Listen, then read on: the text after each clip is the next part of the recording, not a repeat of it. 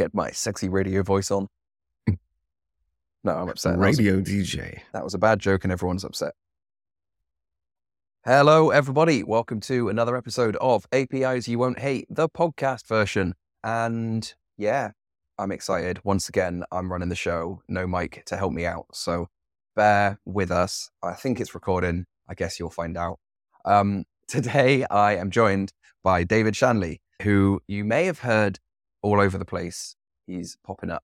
I was talking to him at API Days in Paris recently, and he's made a whole bunch of really cool tools. So, David, do you want to tell everyone a bit about yourself? Thank you for having me, Phil. Yes, so my name is Dave Shanley. I go by the name of Quobix, but that's just, a stupid internet thing. But anyway, Dave Shanley. I called you David. Sorry, I'm posh now. I go too formal. That's what I'm saying. Just Dave. No problem at all. So I'm the founder of Princess Beef Heavy Industries, or PB33F. It's shorter to write, but it's just longer to say in all forms. And what is that name about? Tell us some more about that before you get back to the intro. Yeah. So actually, I was thinking of what would I call myself, or what would I call my company? And it was actually my 2-year-old daughter, well, she was 2 at the time, and she came out. She used to watch this show. It was Blaze and the Monster Machines, which is a show about monster trucks. And she said, "I want to watch Princess Beef." I'm like, "What? Princess Beef?" There's no mentions of princesses or beef or anything like that in the show. She just called it Princess Beef. So then, actually it was a little while longer. She said, she was playing the drums, like toy drums, and she called them the honey drums. And I put the two together. I thought, Princess Beef and the honey drums. Isn't that a great name for a band? If I was younger, Absolutely. I thought, yeah, maybe. But then I thought, a bit too much for a company name, but Princess Beef. And then I looked it up, and there's already a company called Princess Beef. They're a ranch in Colorado, I think, and they raise cattle. So I thought, okay, well, how do I differentiate it? And I was thinking back to, my 90s roots, and there was a wonderful company called Loft Heavy Industries, or 10PHT, depends on how you would say the acronym. It was a hacker think group, hacker tank, think tank type thing. And I just loved that heavy industries element. And there was like a bunch of skater companies that had heavy industries on their, postpaid to the name. I thought, why not? Let's go right back to the 90s and relive all of this joy. Anyway, so that's the reason why it's called that. Nothing brilliant. else. Okay, so I love punk it. software. I like the approach. I'm apparently trying to do like the punk version of the Woodland Trust, so I like the punk version of software. Let's keep it interesting. All right, brilliant. So I interrupted you, but you were telling us a bit more about yourself and what you get up to. Yes, so I'm the founder of Princess Beef. I'm also, that's what I do by night, but I also have a full-time job as a distinguished engineer at a company called Splunk. If you haven't heard of it, it's like we do big data, collect all the logs, all the information, put it into our big index, and allows you to make sense of it. And we build premium applications on top of that platform. So yeah, that's what I do during the day. Nice. I have heard of them. Yeah, it's like a pretty big deal, right? It's like a pretty big company. Or how many of you are there? Yeah, but there's about 8,000 people in the company, maybe 9,000 now. It's pretty large. It's actually just been acquired. Well, it hasn't closed yet, but Cisco has just purchased it for $27 billion, which makes it the third largest. Yeah, it's a large amount of money. So yeah, we'll see what happens with that. But how much of that do you get? 0.0001%. Right, yeah. There was a number at the end of all those zeros, though. So there is something. There is definitely something, but definitely not what the CEO is going to be walking away with for sure. No, fair. All right. Well, that's news. It's not bad news. It's news. Fantastic. And so on the side, you're working on a bunch of really cool stuff. And so yes, yeah, we spoke a bit. You've been helping out with OpenAPI.tools, the website that lists, guess what? A bunch of OpenAPI tools. I don't know why I expanded on that. It's in the name. It does what it says on the tin. But we'd been a little bit snowed under, and you were helping with some pull requests. And I appreciated that. And then, yeah, I got to see you give a talk at API Days in Paris. I went over there, running about who needs some work? Do you need some work? Can I write for you? Oh, God, work is hard when you don't have a regular job. I just had to go and is, yeah, and lots of talking to people, lots. Yeah, it was the first time I've actually had to do networking, right? Like normally I just turn up at a conference and I'm like, the company I'm working for paid me to be here. Here's my talk. I'll be at the pub from here on out. But this time it was very much like I actually need to go to every booth and shake every hand and talk to everyone and see if anyone has any paid work for me. Anyway, seeing your talk was a nice, refreshing break from a lot of like, AI will save the world and you don't need to build an API. You don't need to build an API ever because you can just get AI to do it. Although you have to write a specific API for the AI to work. Just a lot of very silly talk. But brilliant I talk. agree. We won't get onto that tangent. Good talk from you. It was, I really enjoyed the talk considering you spent a good half of the talk making fun of Spectral, a tool that I helped to build. So I did what any rational human being would do, and we went to the pub and shot the shit, and it was great. You built Vacuum, which is kind of like a Go equivalent of Spectral, and it saved me butchering the introduction. Like, tell our listeners a little bit more about Vacuum. Yes, so it's inspired by Spectral. It's based on the same concept, so it's compatible with Spectral's rules and core functions and things like that. So in theory, you should be able to take a Spectral rule set, plug it into Vacuum, and it'll give you the same results. There's different logic in it. It's built differently, completely different. It's different architecture. But the reason why it exists, and now I was making fun of some of the speed, was because of the speed. Yeah. So I take you back to the kind of origins of it. It was around 2019, and I was working at a company called VMware. It doesn't exist anymore. It's been bought by Broadcom. But the big thing there was, there's thousands and thousands of open API specs. And some were generated, some were handwritten, some were rubbish, some just didn't even work. But these were all being just pushed out as documentation to customers. And they were just rubbish. They were just terrible. They didn't work in code generators. The documentation was awful. It just didn't load. There was no SEO. You couldn't discover it. All kinds of problems.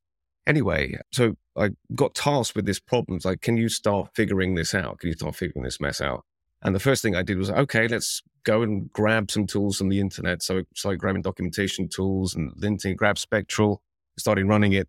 And it was doing fine for the smaller specs, smaller SaaS services. But when I fed in, there's a product of VMware called vSphere. This thing was built in 2006. And it has 10,000, 20,000 APIs, an ungodly amount of APIs, and all these models are object-oriented. I fed some of those specs in, and they were like 70, 80 megabytes a piece. Spectral just did give us a response back. It just never came back. It went off, never came back. So like, okay, what do we do about that? So we actually tried to build a tool internally to replicate Spectral and failed absolutely miserably. Failed.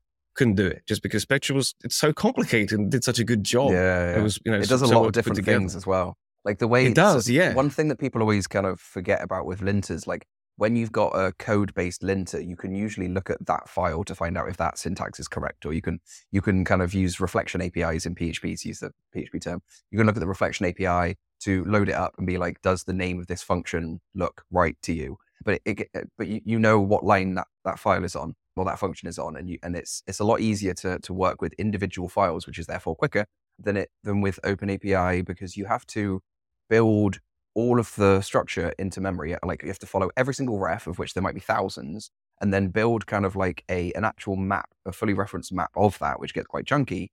And then you have to like find out if something is a problem in every single location, what it is used. Like the issue might not be in the file you're looking at. It's when that file is refed into a place and now it's a problem. And then a lot of tools have done that. Like Specky, the thing that kind of inspired Spectral, did that, but then it couldn't tell you which file the problem was in. So you have to kind of go up and down into these different formats and like map everything to a different place. And it's bloody confusing to do. So I can only imagine, like I've played with the Spectral source code quite a lot. I didn't write it, but I was like the product manager there for a while. And yeah, every time I look in there, I just go, someone else can work on that. I'm not gonna even try. And I discovered that so long story short, we were trying to run Spectral with some of this tooling, couldn't get it to run at the speed that we needed it to. So I said, look, let's rebuild it. And VMware said no. And I was like, all these other tools that we built, I said, let's open source them. And they're like, no, we're not going to do any of that. So I was like, okay, I want to give back to the community. I want to work on this stuff. I want to build this linter. You don't want to do it. I don't have a future here. If you don't want to work on it, so I'm out. So when I basically quit and started building it from scratch. So going through that process of day zero, blank slate. Okay, I'm going to build my own version. I'm going to take Spectral as a template or as an inspiration, look at the source code, and then reimagine that and go. And I spent 2 months rewriting that reference lookup, trying to figure that out. Recursive logic, months of scratching my head. And I failed multiple times. I couldn't get it to work, and I couldn't get it to work fast. So trying to make that work, the work that was done on Spectral was phenomenal. It took me months and months just to wrap my head around how to get the logic together. Eventually I pulled it together, but I was having like recursive dreams. Like I was waking up, in the same like loop in my head, like trying to program my way through a dream, in this recursive stepping in way. Anyway, it was driving me nuts. But yeah, got there in the end. And the whole purpose was I want to be able to generate a Spectral report or a report, but I want it to run fast. And I need a language that's more suited to do this type of stuff. Ideally it would have been in Rust or done it in C++ or something. But, I was familiar with Go, loved Go, been using it for years. And it's almost as fast, it's not as fast, but almost as fast. So that it would do the job. Plus there's a pretty large community for Go. So yeah, it spent like 5 months building it, just every day. Damn. Chop away, threw it away, start again. Eventually I got a design that actually worked well and was something I could then add on to and scale up, and open sourced it and said, what do you think? Nice. First few months there was zero. It was like, no, it was crickets, but yeah, it's starting to take off. That's wild. I mean, yeah, the entire API linting, when was Vacuum released? A year or two ago? Yeah, it was 2022, like April or May. Yeah, I gotcha. So that's like, linting is a thing now by 2022, right? Like that's it. Still kind of early days, but it's been the last year or two where it's really taken off. All of the tooling vendors are working on it. They've either baked Spectral in under the hood like Postman did, or even SmartBear have kind of replaced their own kind of mostly regex or whatever based linting with Spectral under the hood. Now they've acquired Stoplight, or they're working on their own kind of thing, or like everyone's into it now. It's a thing. It didn't exist it didn't exist more than conceptually in bullshit hacks until about then. So yeah, now we're on to the good uptake, the good part of the hype cycle, where it's not just early adopters, it's loads more people, and people are looking for different tools, and they might not want something in JavaScript, they might not want something that's slow. And they might not something, some people want things that are CLI based or like other different types of interface. We've got the Rate My Open API app that's turned up that you've been helping out with. So that's by Zuplo, but they're running on Vacuum. And then I did a review of these two, API Insights. That's by Treble, right? Treble, yeah. And so them on the podcast recently, and I've done a review on APIs You Won't Hate blog about those two tools, but they're both more visual instead of CLI based. So we've gone from a world where like these tools didn't exist to now where like these tools are aimed at different types of user and different types of use case, which is a brilliant place to be, because now we're all sharing ideas and powering each other and improving things. And there is a bit of in my head, coming from like a background with standards bodies, I'm like, why are there 5 different formats? There's like, you thankfully have gone with a Spectral compatible thing, and maybe that'll change in the future. But then there's kind of the Redocly linter, which is its own more simple DSL, but simpler, but somewhat less powerful. And then potentially, and then there's the Optic CLI lint GPT, which is like, you can just send it a string of human words. And if you ask the wizard nicely, it will give you the thing you want. And review of that on the blog recently as well. So we're in this amazing place where there's loads of linting going on, and I'm into it. I think Vacuum, from what I've seen, is brilliant. And I think your choice of language in Go is probably isn't going to be a limiting factor to the speed, right? I think a big benefit that you've got there is the way that it was architected. I think Spectral is kind of tipping his hand as being initially a utility of Stoplight Studio, where you're editing a bunch of files, and whether they're local or on the cloud, it has all the files kind of local. Even the cloud version would clone the entire repo into your browser and have all of those files like there. Really? Yeah, it would clone it somewhere. It'll clone it into local storage, and then you can kind of access it from there. And basically the idea was you'd run it, and it would get an idea of all of your open API, and then you'd edit one model, and it would go, all right, let's just update that one model in the storage, and it would run it from there. So it's more meant to lint while you edit, which is quite fast because it does the initial upfront load, and then it's just like, oh, change this bit, change this bit, change this bit. But yeah, like when you've got, you were using GitHub, the GitHub example, which is monstrous, and Stripe as well. They're both huge.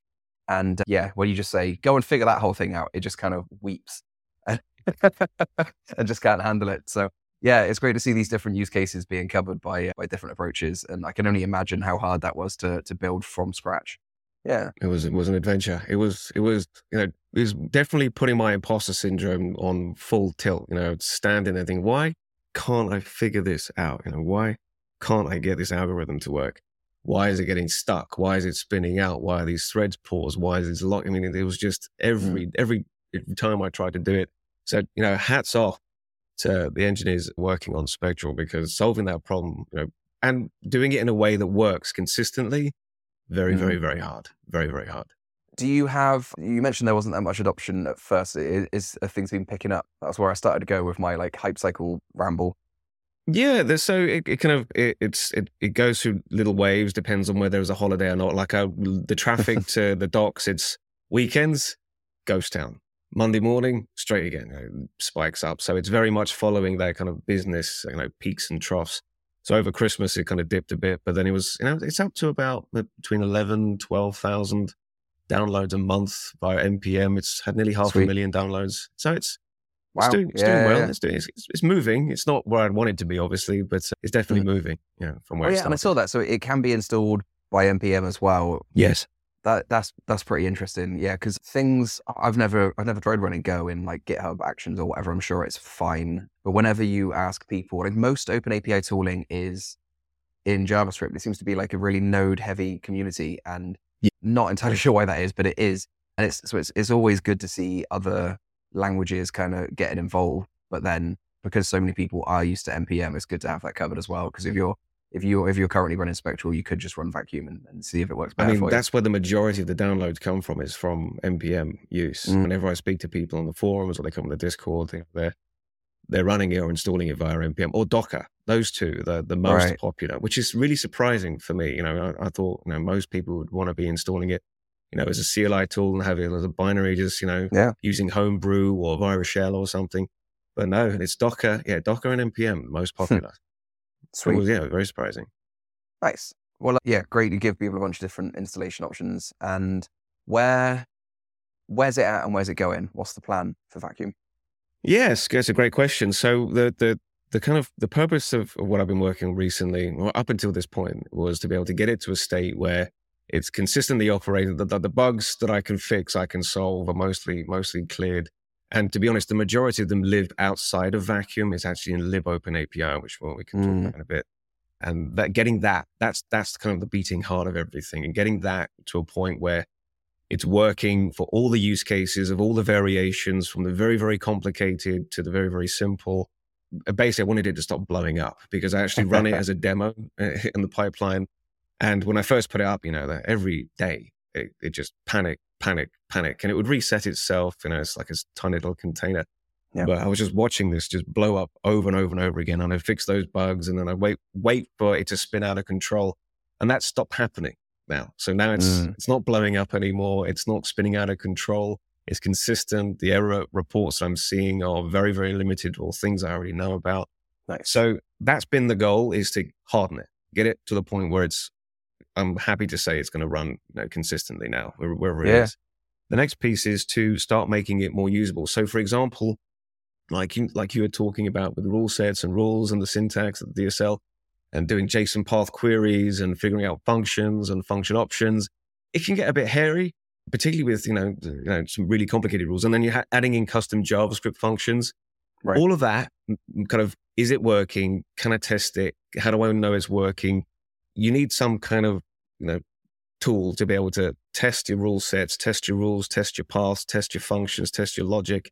That doesn't exist right now. Yeah. So that's the next step, is to allow you to see your spec, see the linting, and label it to work with a language server, so we can plug it straight into VS Code and make a VS Code extension.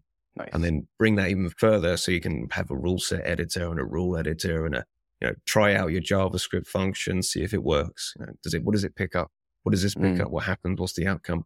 So like a, like a sandpit or a sandbox for rules and rule sets. That's where we're going to go brilliant. next with it and improve the rendering. Right now, there's an HTML report, which I think is pretty good, but I could do better, do much better. Sweet.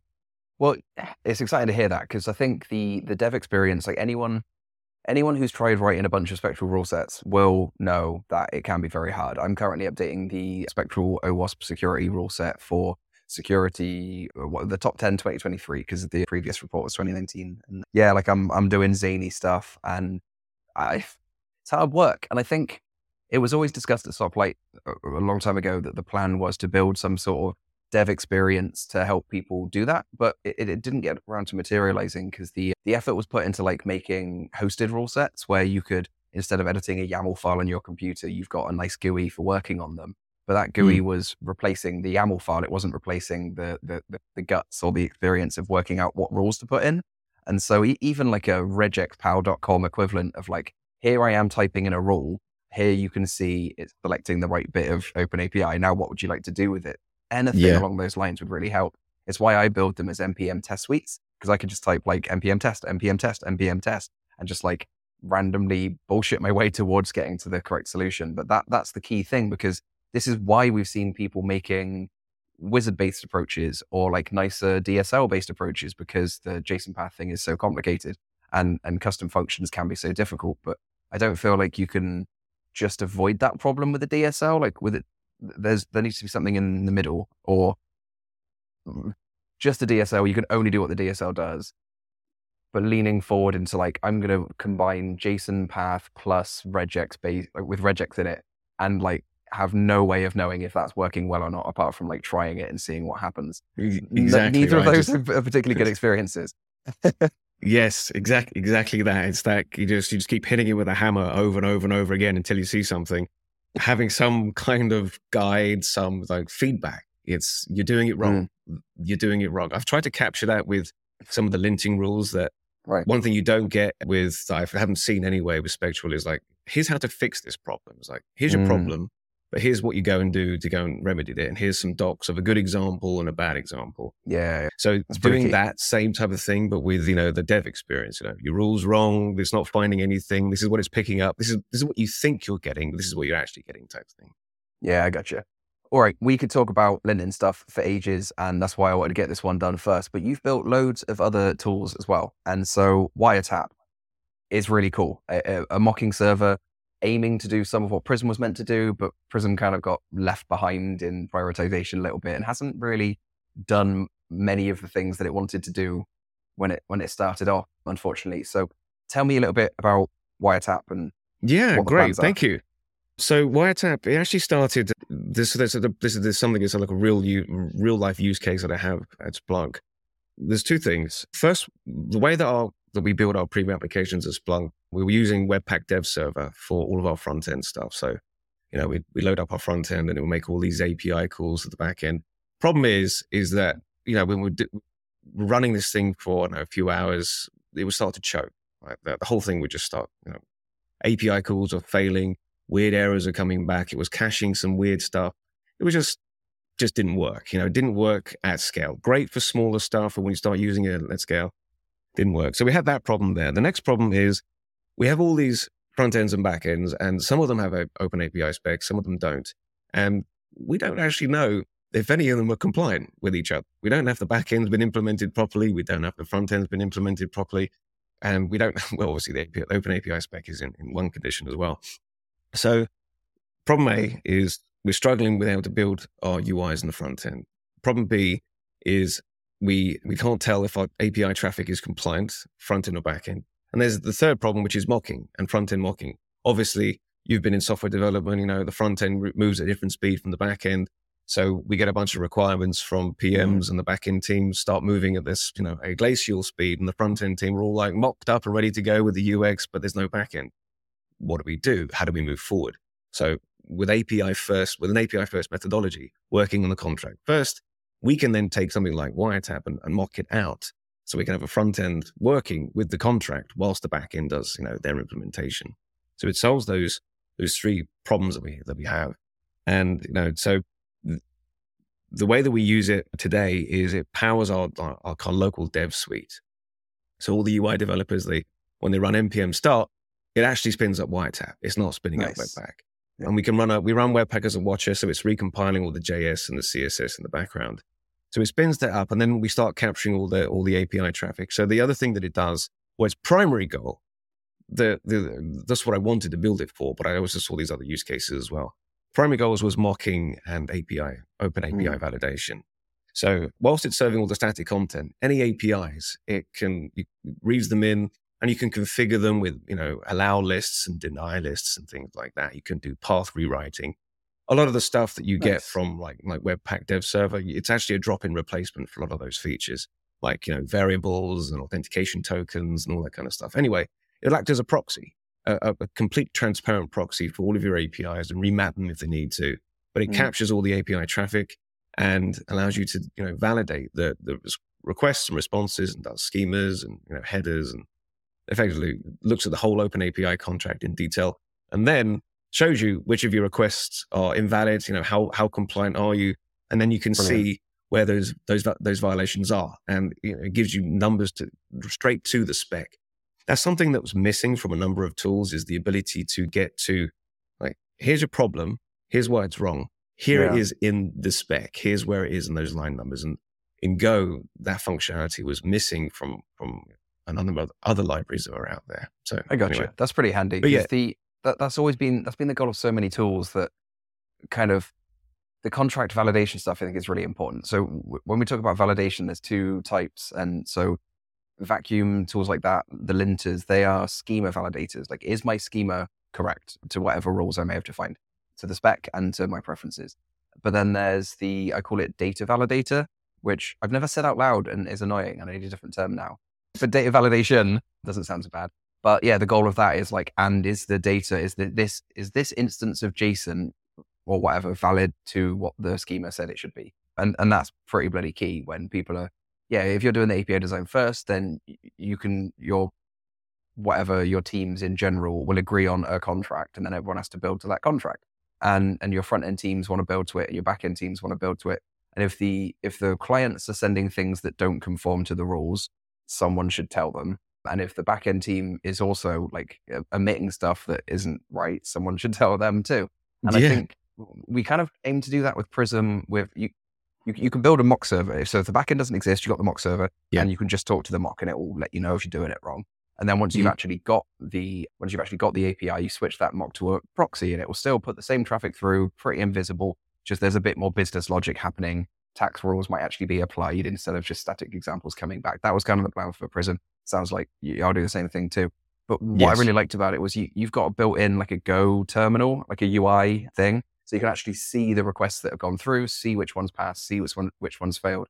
And if you wanted that with Prism, you didn't really get it. Like, you could sniff on some headers. I think we had like a X hyphen something or other responses, validation errors, kind of JSON that you then have to like unfurl somehow. But yeah, having it in that terminal built in. Otherwise, you've got to go and have another proxy installed, like go and set up Charles proxy, or go and like set up, some sort of sniffing thing, which is a bit of a pain in the backside. So yeah, having that all in one place is pretty handy. And especially if that's one command that your front end people can write, maybe the front end people aren't the ones that want to set up Charles proxy. So yeah, that's really handy.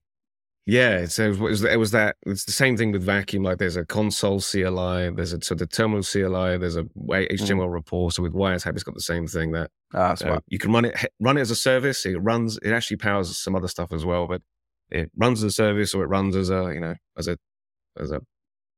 local UI, local GUI to be able to view it. And because that can be a faff.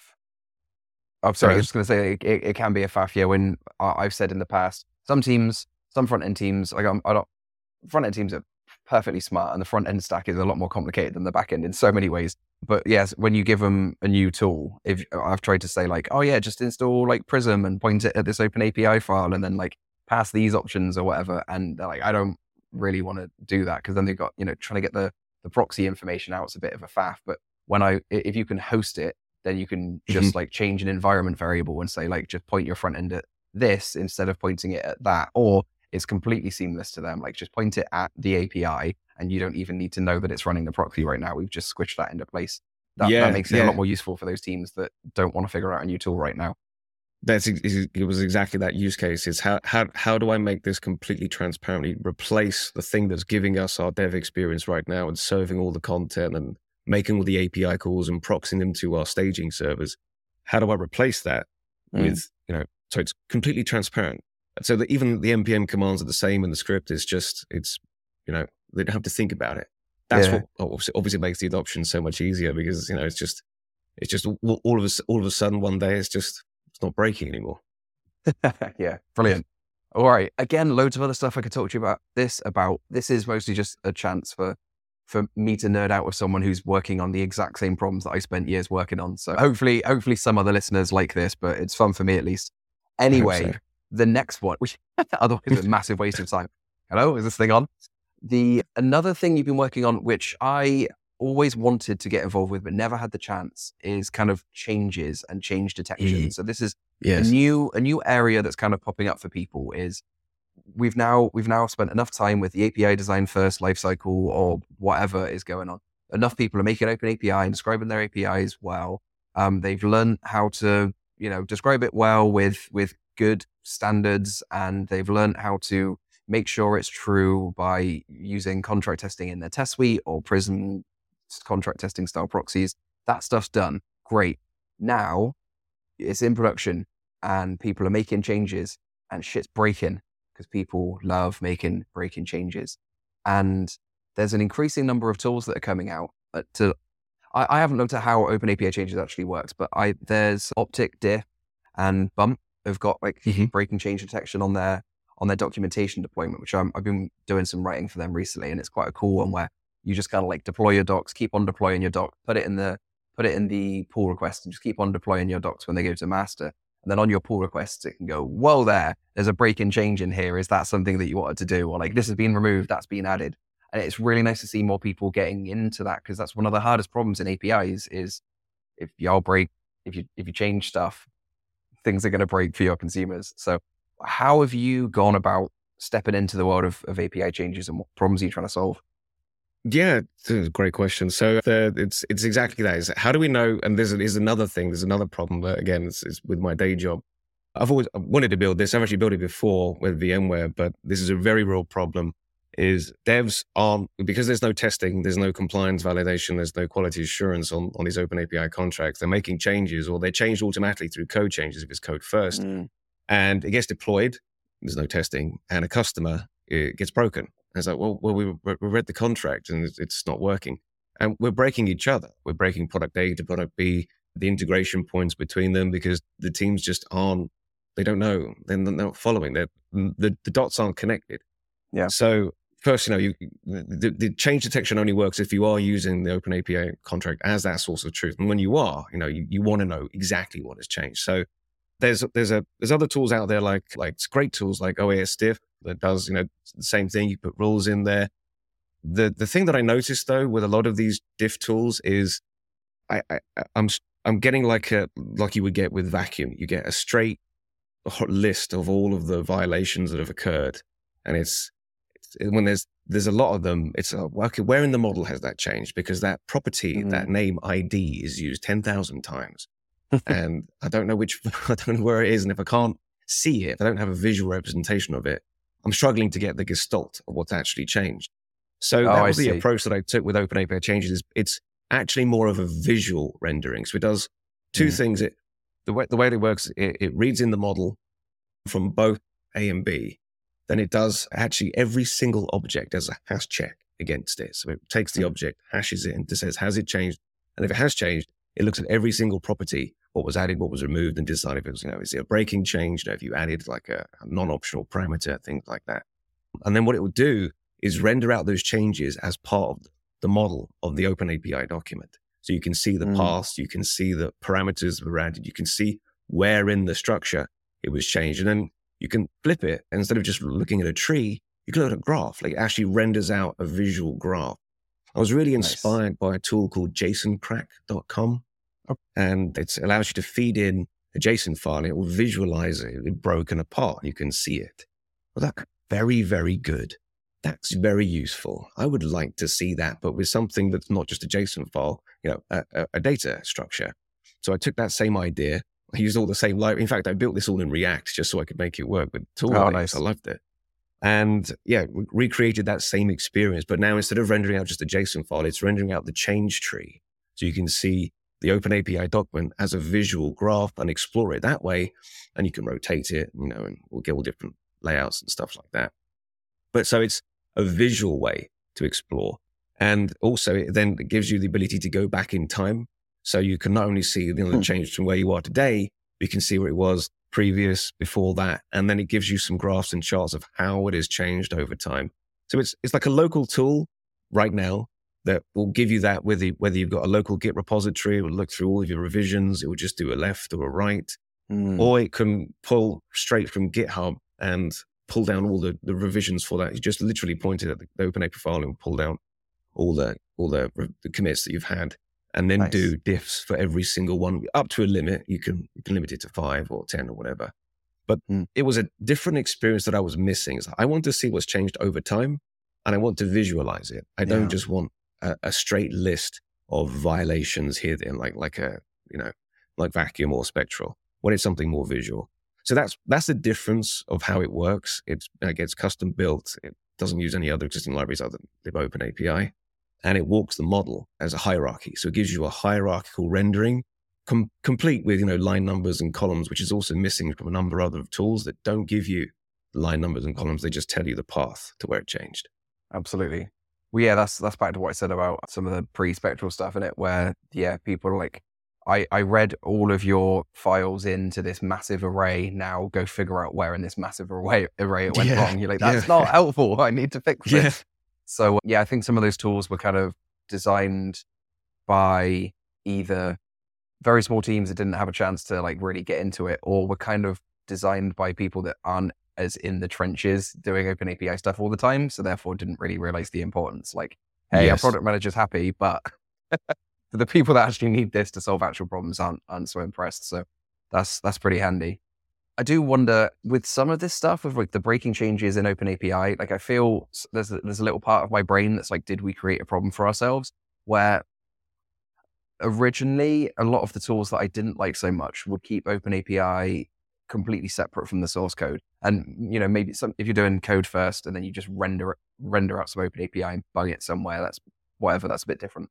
But as a lot of people will export the OpenAPI from their code, and then it goes into the repo. And if you're design first, it lives in the repo, and then you actually use it as the source of truth, maybe for testing, maybe to power some of the code. So either way you go, more often OpenAPI lives in the repo, so that when you make a pull request, any changes that happen will happen to your OpenAPI and therefore your docs and your hosted mocks and everything else all at once, all along with the code. So it's a bit more atomic.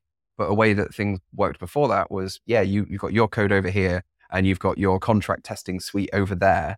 And that meant that if you made a breaking change, then it would probably notice, the completely separate contract test suite would kind of notice because you hadn't updated that.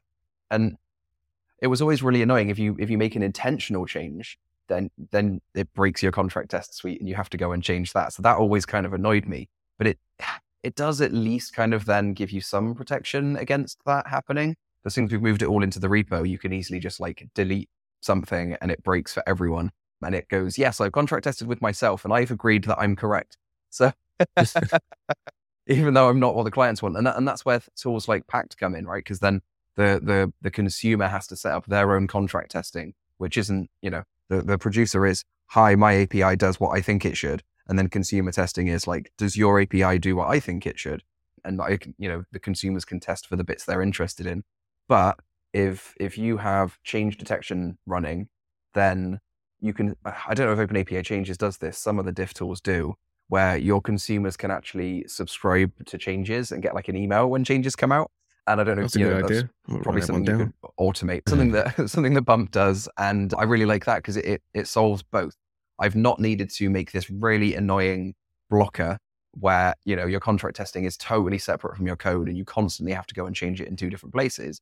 But you haven't also forced all of the work onto your consumers to find out whether you've broken shit recently or not. They can find out what's changed. They can find out if they care about it. And that's a powerful thing for change detection, I think. But it is. It's very powerful, and it's a big problem, right? Big problem is how do we find the balance there? I like that idea of, like a Slack or a message, email or something. OPA Infrastructure just doesn't do any of that stuff because it's just like a local tool. It has no kind of network in it. I mean, it does some stuff. Yeah, there's no like, put your emails, no subscriptions yet. No, that's cool. Yeah. Well, we've got more to talk about here because you've been busy. You've been really busy. We have been talking about 3 open source tools that you've worked on, and they are powered by libopenAPI. Now, do you just enjoy writing code, or why does that exist? So it started with this, all the tools that I've seen out there, they're missing some of these key pieces that I need to be able to build the tools that I want to build. So I'm still trying to build the tool that I want to build, and all the bits that I need to build it they didn't exist, or they didn't exist in the way that I needed them to. And I started with Vacuum, and libopenAPI was born inside Vacuum. And it was, how do I parse this OpenAPI file in Go? So there's already a great library out there, like Kin OpenAPI. And that was why would I reinvent this? Why would I redo this work? And I went to plug it in, but there's a problem. There's 2 problems, actually. The first problem is it's a fundamental design problem. The way that when it passes in the model, it loses all the context of line numbers and columns, which is critical, in my opinion, for being able to do change detection and show you where things have changed. And then with the, being able to build, same thing for linting, I need to know where it is to be able to say, here's the problem. And it doesn't have that. And it won't be able to have that because of the way the architecture is put together. So the only way to do it was to literally rebuild it from scratch as a compiler, passing the abstract syntax tree, which is, the raw YAML effectively, or the raw JSON, and then put that into a model that captures all of that low-level information. And there's things like anchors and aliases and comments in YAML that all get lost. And you need to know about all of the sources of that and where it was come from, particularly doing like references. Anyway, that's why it exists, because first of all, there was no line numbers and columns. The second thing is that Kin doesn't support 3.1 yet. Damn. Does it support 3.0 even? It does, yeah. It does support 3.0, but simply because it's got its own JSON schema model.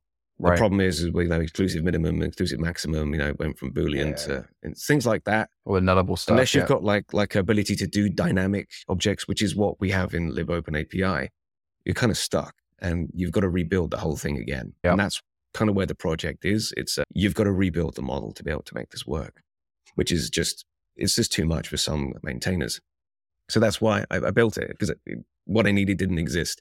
And I wasn't going to be able to get to 3.1 support. And, it's a useful tool by itself. So live it just inside Vacuum. When people don't want to do linting, they just want to be able to parse the model or do diff checking programmatically. So that's why I built it, and that's why I exist. And yes, to answer your first question, I love coding. Love coding. Just like you really enjoy writing the really just difficult, under the hood, low level, just like writing some code that inspects YAML anchors. Like most people don't even like working with YAML anchors, but you're like, let me write some code that mucks about with this. You're a masochist. Yeah. Part of the challenge is, can I even do this? Am I good enough to do that? And then there's something really rewarding about, when you're working in these high level experiences and you're rendering, graphs and charts, to be able to trace all the way down to the code that literally read those bytes in from the spec and know that tree is something very rewarding about that to me. Have that, that's awesome. That full view. But anyway, that's libopenAPI. It's the heart of all the tools. It's, the ultimate in dog fooding, if you will. It's like every single piece relies on this. So when all these things break in these higher levels, it always usually traces back to a problem in libopenAPI, to the point now where it's pretty robust. There's no real open bug reports. Kinda. There's a few, but maybe. It depends on how you look at it. There's always some things, yeah. There's always some stuff in there's a few things in there, but it's actually the point where, if I wanted to be able to cut a 1.0 release, which is kind of very rare, but exciting. Well, that's brilliant. And so you're doing this all as a side project. And one of the questions someone was asking APIDs was like, how sustainable is this? Like, is this just a hobby that you'll get bored of? And so that brings us to the next topic, which is kind of, you're building like a SaaS and a suite to tie this all together. How does that work? Yes. So all of the individual tools, they're useful in their own purposes, but they're all designed as they're tools that you download them, you own them, you run them, you modify them. They're yours forever. But then there's the idea of, well, all these individual pieces are valuable, but what if it was all put together? The idea of a suite, they're actually designed to work together. They're all built in a way that they all click together. So it's being able to do quality analysis and have the ability to edit rule sets and then be able to visualize your contracts and see your schemas visually. It's another thing that we're kind of lacking on. There's tools out there that will visualize to a certain degree, but like, for example, if I'm designing a whole bunch of schemas in an open API, how can I take a look at the class hierarchy in some form of UML, maybe in UML. But you get to the point is how do I visualize it? How do I do change detection? How do I do mocking and testing? How do I do compliance? How do I do validation? Having that as part of one tool that, works as a desktop app, but also is available as a SaaS platform. So it's got its own full API. And then that means it can be introduced into things like GitHub Actions. All of those functionalities that you use as the individual tools now become available as a service or as a suite that you can download. And then moving that forward and offering, really what I want to focus on is the upstream elements of all of Open APIs, focusing on the contracts, not necessarily the artifacts that are generated from the contracts like SDKs and, docs to some degree. But It's really about maintaining, giving you visibility into the contract. It's inspired by a lot of the work that Stoplight has done. Yeah. Cool. I mean, there's a lot of different verticals, right? So we talk to a lot of tooling vendors on this podcast, and I'm usually asking them which bits they're going for, because Jason Harmon from Stoplight did a brilliant piece about how you can't do every vertical well, and anyone who tries is delusional or lying. And not those exact words, but something along those lines. And it definitely checks out. Like, there's a lot of companies that kind of do a certain vertical as a checkbox activity, and it's sad for everyone. But it seems like, so focusing on kind of linting and mocking and validation, and that's already quite, and change detection, that's already quite a blooming lot. But it's all areas that aren't massively well served currently. I mean, there's a lot of tools that kind of go for it, but they've all got primary focuses elsewhere. So even if you kind of do put in some docs, I mean, that's not the hardest one. Once you've got some open API, you can render it with a pretty interface. So like, everyone does docs and something else. But it's an interesting series of verticals to go for. And it's good that there's a plan to get some money involved to help you work on that, because it's not something you can do well if it's purely evenings and weekends. Not in that sweet sense. Like, you can make the tools and give them out to people, but gluing it all together. I compare it to, like, I want a set of cutlery and I just got a knife, and I'm like, all right, well, let me just whittle for the next 2 days and I'll have that. But like, not everyone wants to do that. They don't want to go, all right, let me plug this into this part of the CI, and then that can do these other 12 steps, glue it together for me, please. Yes. It's the glue. Yeah. Here's a service that sticks it all together for you and gives you, a lovely set of interfaces, easy APIs to integrate with. So you're right. Yeah. It can't be something that just stays as evenings and weekends. That's my long-term goal, is to turn it into a business I can work on full time. Nice. That's where I want to be. And, it depends on the reason what I'm doing this right now is validation is, would people even pay? Would they be interested in, there's users of Open API, there's all these companies that are using it, but are they going to fork out? And I know that model exists because, there's through the success of companies like Bump or Optic or Speakeasy or, Stoplight being acquired. Definitely a market for it. I just wanted to see, first of all, would people be interested in using my tools first? Sure. That seems to be, validated to a degree. Now let's make it better. It's pulling the gas. Exactly. I mean, I think something you mentioned when I saw you talk was like, if people start paying and you can afford to bring somebody on, then that's something that, you'd like to do and start to expand it. And that I think is really interesting. Like, my background, when I'm not messing with startups, is mostly bootstrapped, right? Like, I worked for WeWork, definitely not a startup. They like to pretend they are, and they had the ping pong tables, but obviously a massive corporation. But before that, loads of bootstrap companies and small startups and stuff. And it's really cool to see you go in the bootstrapped approach and looking to grow, but also starting off still with so much open source, because the balance for most of these tooling companies is if you make everything so that people have to pay you £1,000 a month just to start using it, you have a really hard time getting people to start using it because it's 100% like enterprise sales team driven. And you've got to get those big enterprise contracts and you'll have a lot of functionality. So it's a massive chicken and egg. But then if you have open source, you get a lot of developers using it and some of them might start paying for it. So Stoplight's approach was we've got, I can't really put numbers on it, but it felt like kind of 20-25% of our effort would be like entirely open source, like, issues that only really affect the open source projects or are primarily asked for by open source. And so you're kind of like making that stuff out there in the open that people can use, but then it's also powering your paid products. And not only does that mean that, some people might be contributing bugs that then improve the experience for your paid users, which is cool, but you're also like getting people hooked on the free stuff and then then you glue it together for them and that brings them in.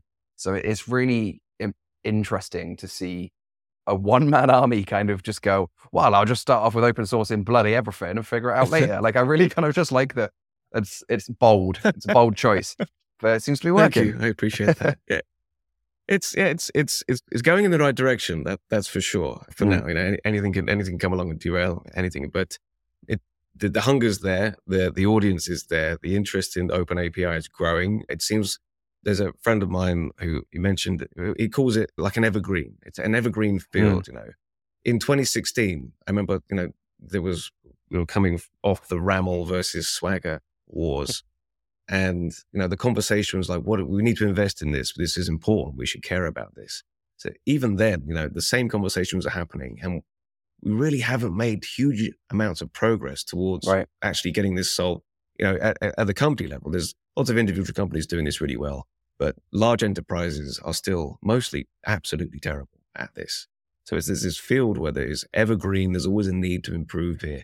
And my opinion is that open API is like it is the key to REST. Like it's just to say that if we're going to do REST, with open API. Sure, there's other DSLs out there in other languages, but it's the one that every company has settled on. I don't see anyone talking about any of the others. Exactly. Just doesn't need to we don't necessarily need to think it's the best. It's the one that stuck. Yeah, it's VHS, right? It's the VHS. Exactly. But Laserdiscs were cool. Yeah. You could use them as giant dangerous frisbees as well. Yeah, I mean, the last I think 2 podcasts we've done, we had Daryl Miller and Vincent, whose surname I forgot. I'm sorry. I got really cocky that I knew everyone's names and then went for it. But Lorna Mitchell as well, and we were talking about Moonwalk a little bit. Like, yeah, there's a V4 open API coming, and I do want to dig in more to see how that is looking because there's going to be a big change for a lot of tooling developers, and it's rough to see like this massive improvement in tools happening recently. Like I set up OpenAPI.tools because everything was kind of shite. Like a lot of the open source space was, we were all like, they were all really small tools and everything was like, little dodgy projects with like 3 stars. And it was all, we were all really just a young ecosystem and everything was coming off of like Swagger 2 and getting ditched and starting over in OpenAPI 3 because it was so different. And it just felt like at that time, so much of the cool, flashy, works really well, looks really nice, has good marketing, is really battle tested. So much of the good stuff, all of that effort was just going into different communities. It was all going into GraphQL and they were making cool stuff. And they were like, screw REST, the shiny stuff's over here. It was like, you could do all of that over here. You've just chosen to do it over there. And now we're kind of stuck with nothing. But over the last couple of years, like the tooling has grown up so much that I've absolutely no envy for those folks over there, and people are starting to come back, and the hype cycle on GraphQL is calming down, and the tooling here is maturing to a really good spot. So I love to see the competition in the different spaces and verticals happening to push everyone forwards, and the focus on just like good looking websites and good looking tools and good looking simple things that plug and play together. So yeah, I'm really excited to see where it goes, and I hope that the OpenAPI v4 isn't a big drop kick between the legs of the progress that we've all been making on that front. So remains to be seen. It's quite a significant. So the Moonwalks, from what I've seen from the early specifications, it will be a nuclear bomb being dropped on the dev community, particularly with the existing tools. There's lots of JSON schema support, which is great. It will take some time. I don't even know how close we are to, full adoption of 3.1 yet. There's still, a huge amount of 3.0 spec still being created today. But anyway, yeah, it's fun to see where it goes. And I'm glad that it's moving. It's the fact that we've got the workflow specification that's almost there. That's really big. Overlays as well is an interesting thing that's not quite there yet. But like companies like Speakeasy, they've already gone ahead and, adopted some of the like LibOpen API. They've already built their own kind of extensions for it to support overlay. I think so anyway. I'm guessing. They support overlays and they use LibOpen API, so I'm guessing they've done that. But perfect. Yes. No, I was playing around with the Speakeasy implementation. It's pretty good. Yeah, so there's loads of cool stuff coming in OpenAPI 4 and the kind of OpenAPI connected ecosystem with these working groups. And we've talked about that in previous episodes. We'll have to talk about that more in future ones because this is getting close to being, we did it. It's a podcast. Thank you so much for coming and talking about all this stuff. We could have gone for 2 hours, but we'll make life easier for the editor and get out of here. But thank you so much. It's a pleasure having you. Cheers. Appreciate it. Cheers for the chat. Bye.